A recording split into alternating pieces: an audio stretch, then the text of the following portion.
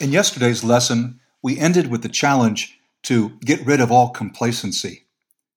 As we prayed that prayer, and I hope you prayed it further throughout the day, did you sense a difference in how earnest you were, how focused you've become? The more we fix our eyes on the principles of God's Word, the more it'll affect our thinking, and that affects our actions and our words too. And I really hope that each of these lessons is useful to you, not just so you can check off an item on your daily to-do list. I want these devotional times to truly be meaningful. So we continue in Proverbs chapter 2 in our series on disciplined living.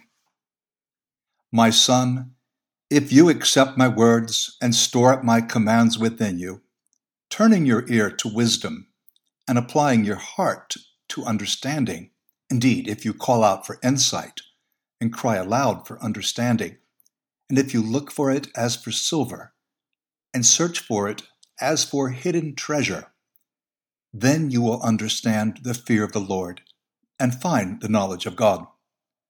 For the Lord gives wisdom. From his mouth come knowledge and understanding. He holds success in store for the upright.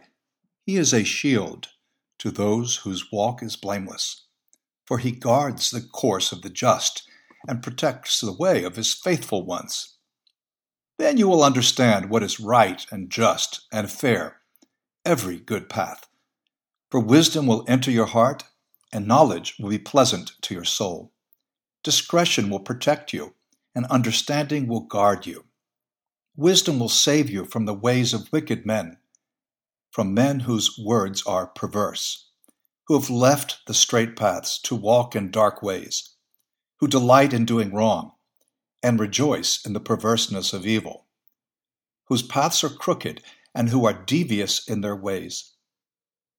Wisdom will save you also from the adulterous woman, from the wayward woman with her seductive words, who has left the partner of her youth and ignored the covenant she made before God. Surely her house leads down to death, and her paths to the spirits of the dead. None who go to her return or attain the paths of life. Thus you will walk in the ways of the good and keep to the paths of the righteous. For the upright will live in the land, and the blameless will remain in it. But the wicked will be cut off from the land, and the unfaithful will be torn from it. And that's Proverbs chapter 2, and I read it in the New International Version, as I will do in this series for the first reading. Of course, this connects directly with what we looked at before in chapter 1, this appeal to listen to wisdom, and that wisdom correlates to God's commands. And particularly, he uses this image of silver, treasure, hidden treasure. Think of a treasure hunt. Wisdom is a true treasure. It's not just knowledge, because wisdom, it is knowledge, but it's knowledge spiritually applied.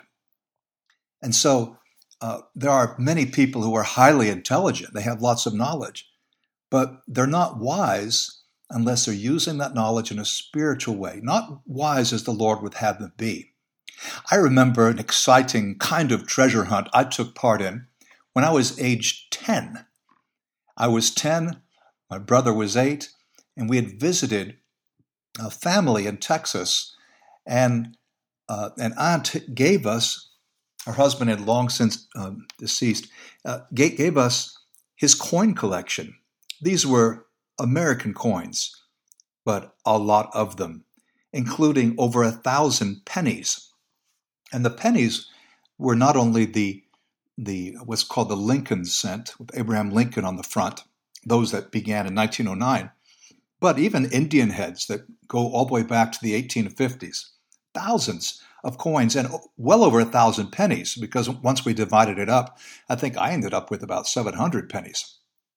But there was one that I really hoped I would find. There was one very rare U.S. penny. It was minted in San Francisco in 1909, and they didn't print or mint very many of them. It's called the 1909 S for San Francisco. And so we're pouring, combing through all these coins, and all of a sudden, I see it. My heart is pounding. It's a 1909S. It's not worth 1 cent. I mean, it's a penny. It's worth 10,000 times that much. I still get excited, almost giddy, when I see ancient coins. I even collect ancient Roman coins now. And probably because it's a window into the past. It's not because I'm planning to sell them and use the money for anything. But what is it in your life that you like to collect or you value? And there are all kinds of legitimate hobbies, things we would do that we enjoy, we invest in. Nothing should take more of our effort or feel more important to us than our relationship with God and seeking His will, His word, His wisdom. The Lord wants us to be successful. It says He holds success in store for the upright. But success really does depend on being upright. I mean, by worldly criteria, you could become successful by cheating, but that wouldn't be true success. The Lord wants us to do something with our lives, have an impact on others. We read a few verses underneath that. Then you will understand what is right and just and fair, every good path. So understanding follows having the right attitude. If our attitude is not right, it kind of short-circuits the process and we may not be able to understand. I think we experience this a lot when we're trying to reason with non-Christians. We're showing them something that's very clear in Scripture, and it's not that they're not intelligent, but the attitude's not right, which means they're not yet receptive to receiving God's Word. John 7:17 is a typical passage like that, where Jesus says that we've got to be willing to do what the Father wants, or we're not going to understand the Word. And then it says, wisdom will enter your heart and knowledge will be pleasant to your soul. When knowledge is pleasant to us, then we take joy in learning and meditating and reading, in reading Christian books, listening to audio lessons, spending time in the Scriptures, listening to them or reading them. And of course, we push ourselves. We want to be disciplined. But when it's pleasant, you don't really have to push yourself. You don't have to push yourself because you're fascinated, you're all in, you're enthralled. And because of the love for God, it's like a love for anyone you care about. Of course, you have to be diligent and focused, but it's not a chore. It's something we want to do. And I see here the Word is telling me that I don't have to kill myself, push myself. If I have the right attitude, I want to do it. It will come just with the territory. With the right attitude, yes, we love God's Word. We spend time in God's Word. I don't care how old you are as a Christian, whether you've been around 10 years or 40 years. We all need this, and it's so exciting. Then he reminds us, wisdom will save you from the ways of wicked men. In other words, from the bad company mentioned in chapter 1. So really, chapters 1 and 2 should be studied together. We're separating it just so we can have bite-sized lessons. But it rescues us. It'll keep us not only from the bad company, those thugs, but also, this is in verse 16, wisdom will save you from the adulterous woman. Now, wisdom herself is a woman, personified wisdom, and we find her at different places in Proverbs. This is the second of the key women. It's the adulteress. We'll read a lot more about her in chapters 5, 6, and 7. It's a really important emphasis. Fidelity and sexual purity. All of this comes under the heading of discipline and God's wisdom. And so you can look forward to learning more about the second woman and the third and the fourth as well.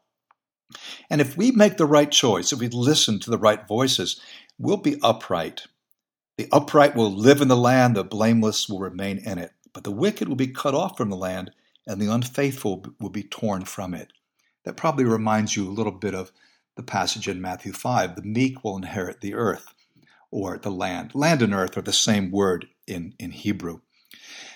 If we want a permanent place, if we want to be standing once the storm has passed, at the end, if we want eternal life, we're going to have to listen to wisdom. Oh, these are some thoughts I have. I hope those are useful for you. Let me give a challenge, and then I'll read it in the English Standard and we'll pray. The challenge of the day is very simple: to seek wisdom as a treasure, to make sure that today, this day, this is our disposition towards God's word, to seek wisdom as a treasure. My son, if you receive my words and treasure up my commandments with you, making your ear attentive to wisdom and you're inclining your heart to understanding, yes, if you call out for insight and raise your voice for understanding, if you seek it like silver and search for it as for hidden treasures, then you will understand the fear of the Lord and find the knowledge of God. For the Lord gives wisdom. From his mouth come knowledge and understanding. He stores up sound wisdom for the upright. He is a shield to those who walk in integrity, guarding the paths of justice and watching over the way of his saints. Then you will understand righteousness and justice and equity, every good path, for wisdom will come into your heart and knowledge will be pleasant to your soul. Discretion will watch over you. Understanding will guard you, delivering you from the way of evil, from men of perverted speech, who forsake the paths of uprightness to walk in the ways of darkness, who rejoice in doing evil and delight in the perverseness of evil, men whose paths are crooked and who are devious in their ways. So you will be delivered from the forbidden woman, from the adulteress with her smooth words, who forsakes the companion of her youth and forgets the covenant of her God. For her house sinks down to death, and her paths to the departed. None who go to her come back, nor do they regain the paths of life. So you will walk in the way of the good, and keep to the paths of the righteous. For the upright will inhabit the land, and those with integrity will remain in it. But the wicked will be cut off from the land, and the treacherous will be rooted out of it. Lord, this day, our prayer is that your word in us will be pleasant, will be sweet, something that we appreciate, value, and seek as for treasure. May there be no other information, no other way, no other path that fascinates, enthralls, motivates, cheers us than the path of your wisdom and your word. We're not as wise as we should be. We're more conscious of our failures, our foolishness, than we are of our wisdom. Please let wisdom enter our soul. May your word find a place there. May your word truly abide in our hearts, and that we may enjoy the freedom of Jesus Christ. Amen.